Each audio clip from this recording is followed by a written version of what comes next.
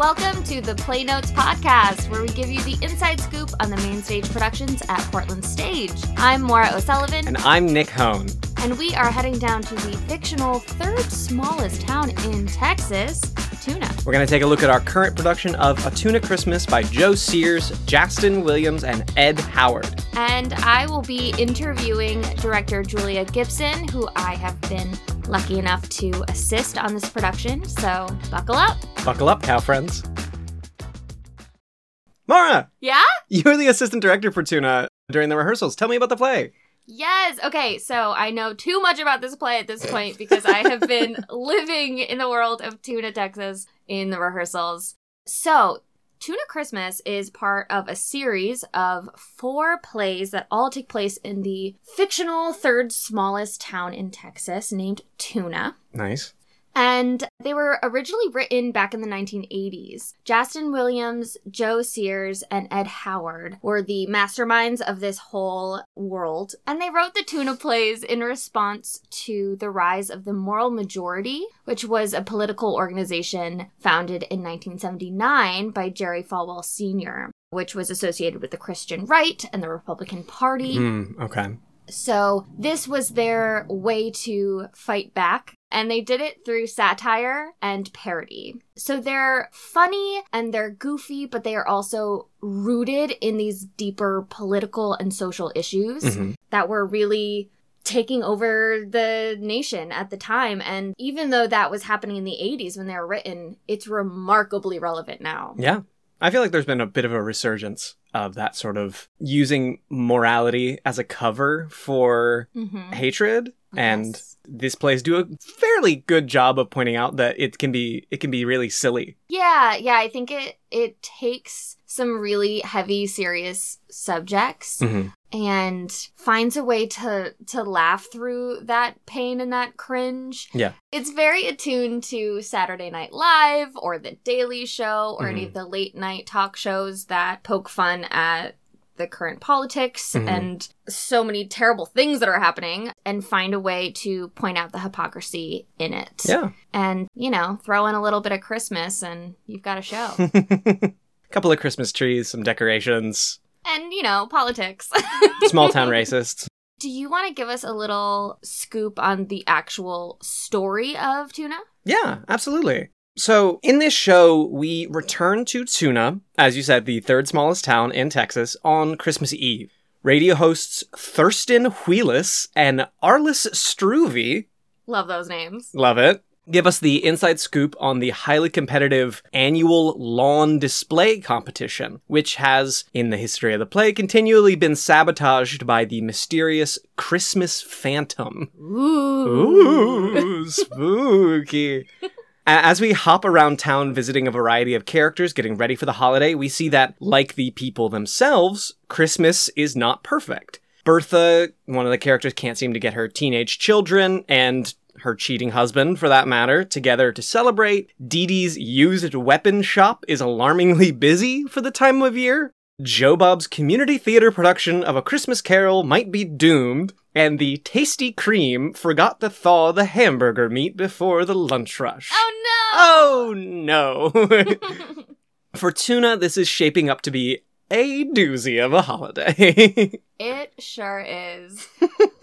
Now, if you were part of our audience back in 2012, you might remember Greater Tuna, which we produced a full 10 years ago, which is the prequel to A Tuna Christmas. And we have Tom Ford, who is one of the original actors from that production, and Julia Gibson, our director, directed that one as well. So if you saw that, you'll know exactly where you're being dropped back into. If you did not see that, like I did not, you will easily be able to just hop into this play. It's very accessible in that way. Oh, yeah. There's a surprisingly low amount of callbacks. I noticed when I was reading through that I felt like I was completely knowledgeable about the town. They do a really good job of onboarding you into this, what is, for the writers, an existing universe, but for someone reading it, our audiences, it'll be a new experience, and it'll be great. Yes, and I mean, truly, like, the most amazing part of this show is watching 2 actors play 22 roles. Yeah, man. I don't know how they're doing it. It's truly a marathon of a show, and they are running on and off stage, throwing on new costumes, throwing on a new voice, and walking a different way for 11 roles each, and it is a tour de force. Yeah, it's an extraordinary acting challenge. So that alone is worth cost of admission. Yeah. So we hope you like it. We hope you can appreciate the humor and the satire of it all. Mm-hmm. Some of it's going to feel very relevant and very close to home, even though it's a period piece. And I think that's why it's so interesting now. Mm-hmm. And, it's going to break up your usual lineup of Christmas shows, Christmas movies. Yeah. Portland Stage has a long tradition of doing a couple of different classic Christmas shows, and I think that this is a good addition to the lineup. It really is a raucous good time. I think the posters say a hootin' and hollerin' good time. And it really helps you take the danger out of these, dangerous people and reveals the absurdity beneath and the hypocrisy and helps you realize that you can take their power away by laughing at them. I know that we have talked about this, Maura, and I think it bears repeating for our audience that, to an extent, satire, as Tuna Christmas is inherently incendiary, as it seeks to explore often divisive topics and push the boundaries of acceptability in order to make a statement in an attention-grabbing and entertaining way. Sophia McLennan, professor of international affairs at Penn State, said, "Robust satire is often a sign of crisis, and the ability to share and consume it is the sign of a free society. We see satire emerge when political discourse is in crisis, and when it becomes important to use satirical comedy to put political pressure on misinformation, folly, and the abuse of power."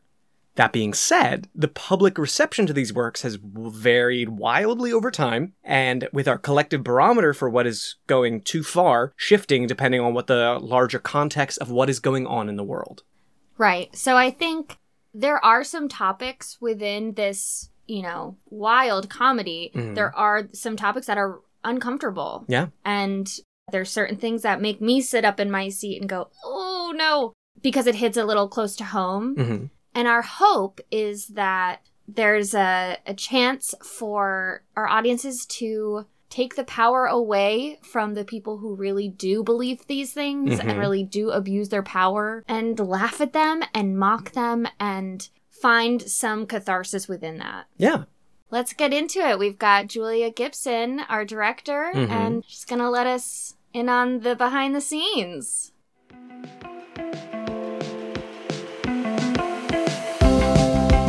Got family coming to town? It's not too late to get in on the fun at Portland Stage this season with our Flex Pass subscription. Looking to catch the rest of the season, but you don't want to commit to the same date every run? Sold in 4 to 6 ticket packs, a Flex Pass can be used for admission to each of our remaining 4 shows, or can be used all on one show, or mix and match to your heart's content. Visit portlandstage.org/subscriptions to get your Flex Pass today. A perfect gift for every holiday. That's portlandstage.org/subscriptions, or click the link in our show notes. All right, here I am with Julia Gibson, the director of Tuna Christmas, and we're gonna get the inside scoop on the process. We are about a week and a half into rehearsal. Yep. We have finally at least created some bit of a picture of every scene in the whole thing. How do you feel? I feel good. I think we're further along at this point than I expected we'd be. There's a lot, and these actors are ready, and we get pretty far each day. How has it been returning to Tuna 10 years after directing Greater Tuna here back in 2012? I was here at Portland Stage just last year directing Searching for Mr. Moon. I always really enjoy being here. The company and staff are all really kind and accessible and really, really good at what they do. So it's a pleasure to be back. As for returning to the Tuna series, yeah, we did Greater Tuna 10 years ago, and Tom Ford was in it, and he's in Christmas now. 10 years is a long time. It's sort of amazing both how much I remember about that production and how much I've completely forgotten. But this year, revisiting it 10 years later, as I said, we have Tom Ford, and then we have an actor that was not in the other one. It's really all about the two of them. And so They each play 11 characters. I think it's safe to say that the character of Bertha is at the center of certainly this play and perhaps even Greater Tuna 10 years ago. So having Tom come back and be that centerpiece, there is something that feels solid and familiar about it. And yet Nathaniel is this brand new spirit into the world of this play. So it's both reminiscent and brand new. The world around us has changed a lot in 10 years, so it'll be interesting to see how the audience responds, if it feels different with the audience than it did 10 years ago. We'll find out soon enough. Yeah, so it is set at Christmas. Mm-hmm. It has Christmas in the title, but it is not a typical Christmas show. Mm-hmm. How does satire set this one apart?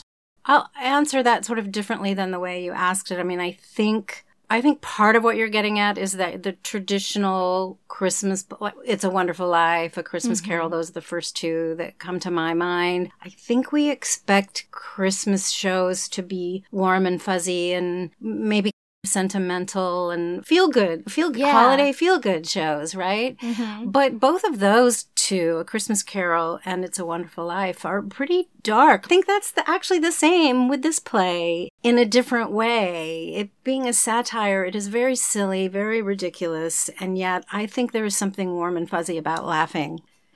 And laughing in community with other people, which of course is what live theater is all about. So laughing in community brings us joy. And I think at the heart of this play is heart. The heart of it is heart.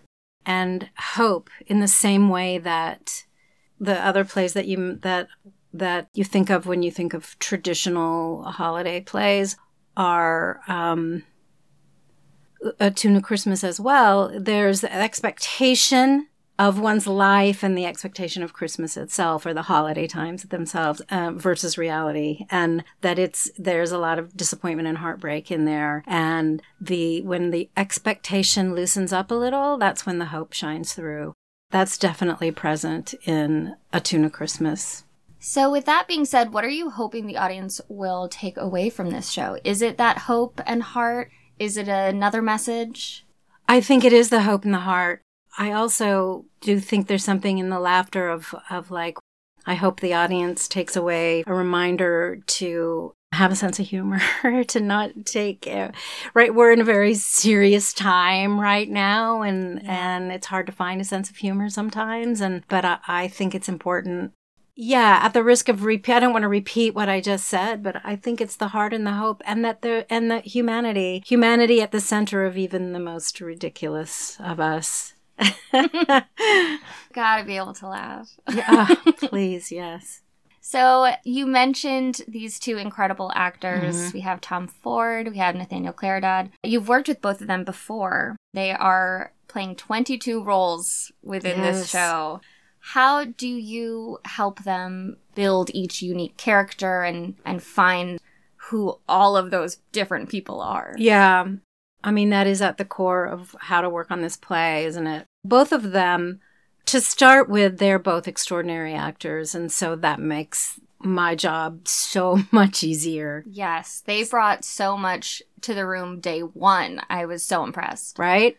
And every day, right? Every day they bring in something new. Every day they take huge steps forward in understanding the play for themselves and in being creative with ideas. They, fortunately, because they didn't know each other before, but they seem to have a great chemistry. They have great chemistry with one another, respect for one another. They're finding things together.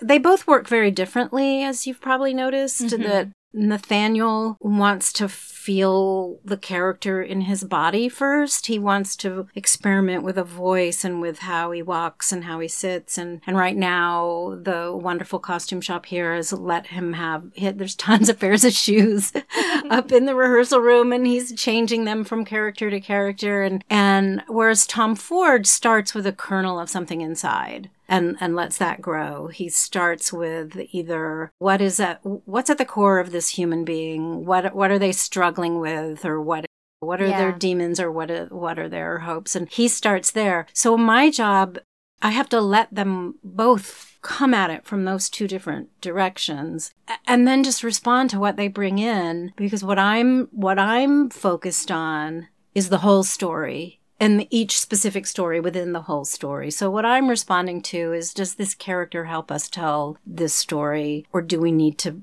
nudge the character in a slightly different direction?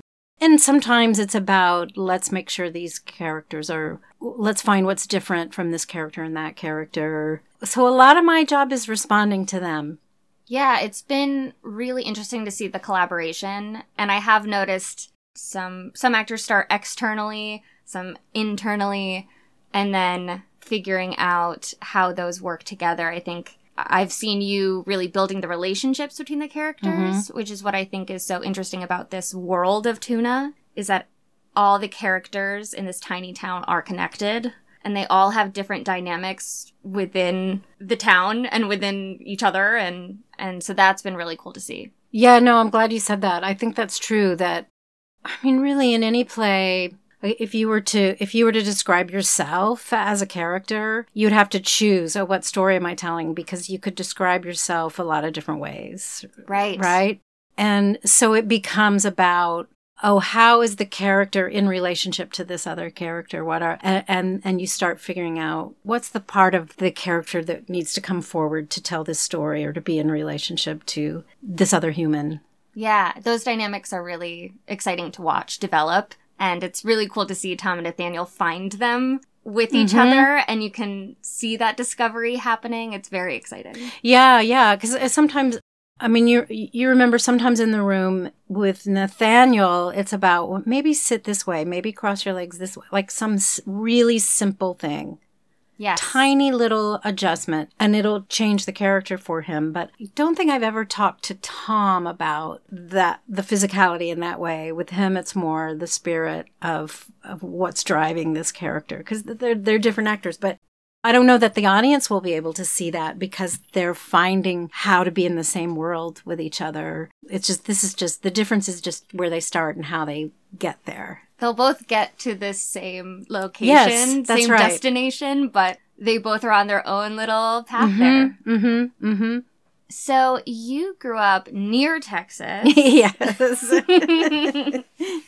How has that influenced your perspective on the piece, or how you've approached it?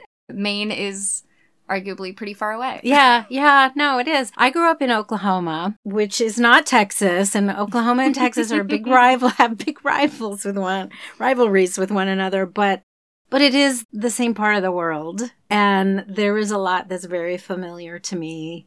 I mean, I still have family in Oklahoma. I go back all the time, but it's hard for me to answer that, except that many of these characters are familiar to me, as crazy as that may sound, because they're larger than life. Almost every character is slightly larger than life, and yet they're not. I've seen real people just as large. They're real, and I have dealt with, and am related to several of the characters that, or similar to. Mm-hmm.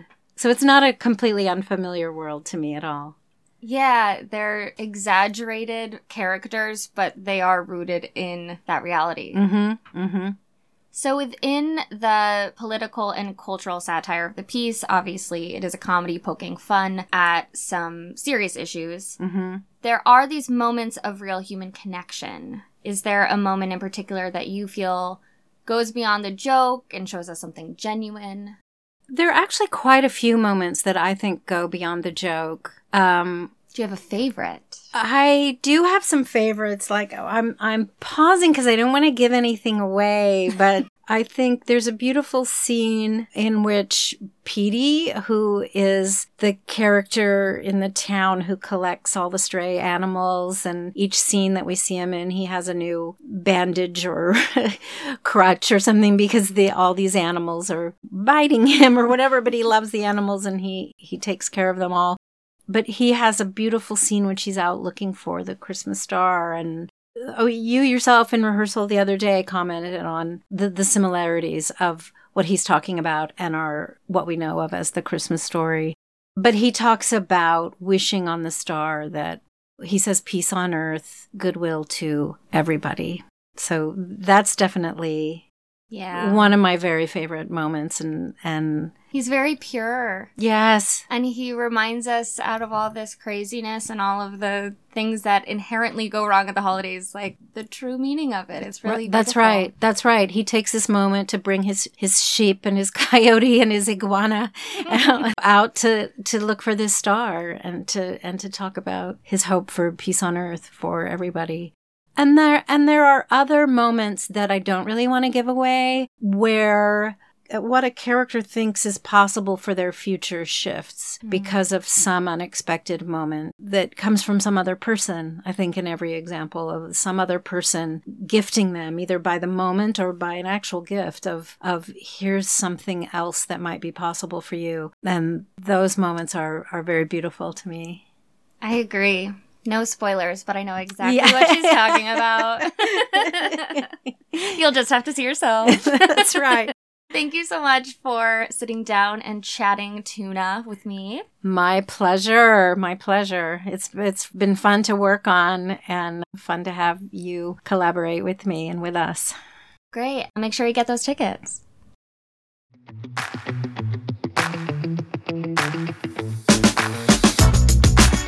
We hope you enjoyed this edition of Play Notes. As always, you can find a print version of the articles you've heard here on our website, portlandstage.org/playnotes. Tickets for A Tuna Christmas are on sale now, so contact our box office by calling 207-774-0465 or buy them directly through our website. The show runs from November 30th to December 24th. And if you like the podcast, why don't you subscribe and leave us a review? Thanks for hanging out with us, and join us next time as we dig deeper into the world of the play and discuss the political and social issues it satirizes. See you later, cow friends. This edition's articles were written by Audrey Erickson, Nick Hone, Maura O'Sullivan, and Rachel Rapella, and this episode was produced by Maura O'Sullivan and Nick Hone.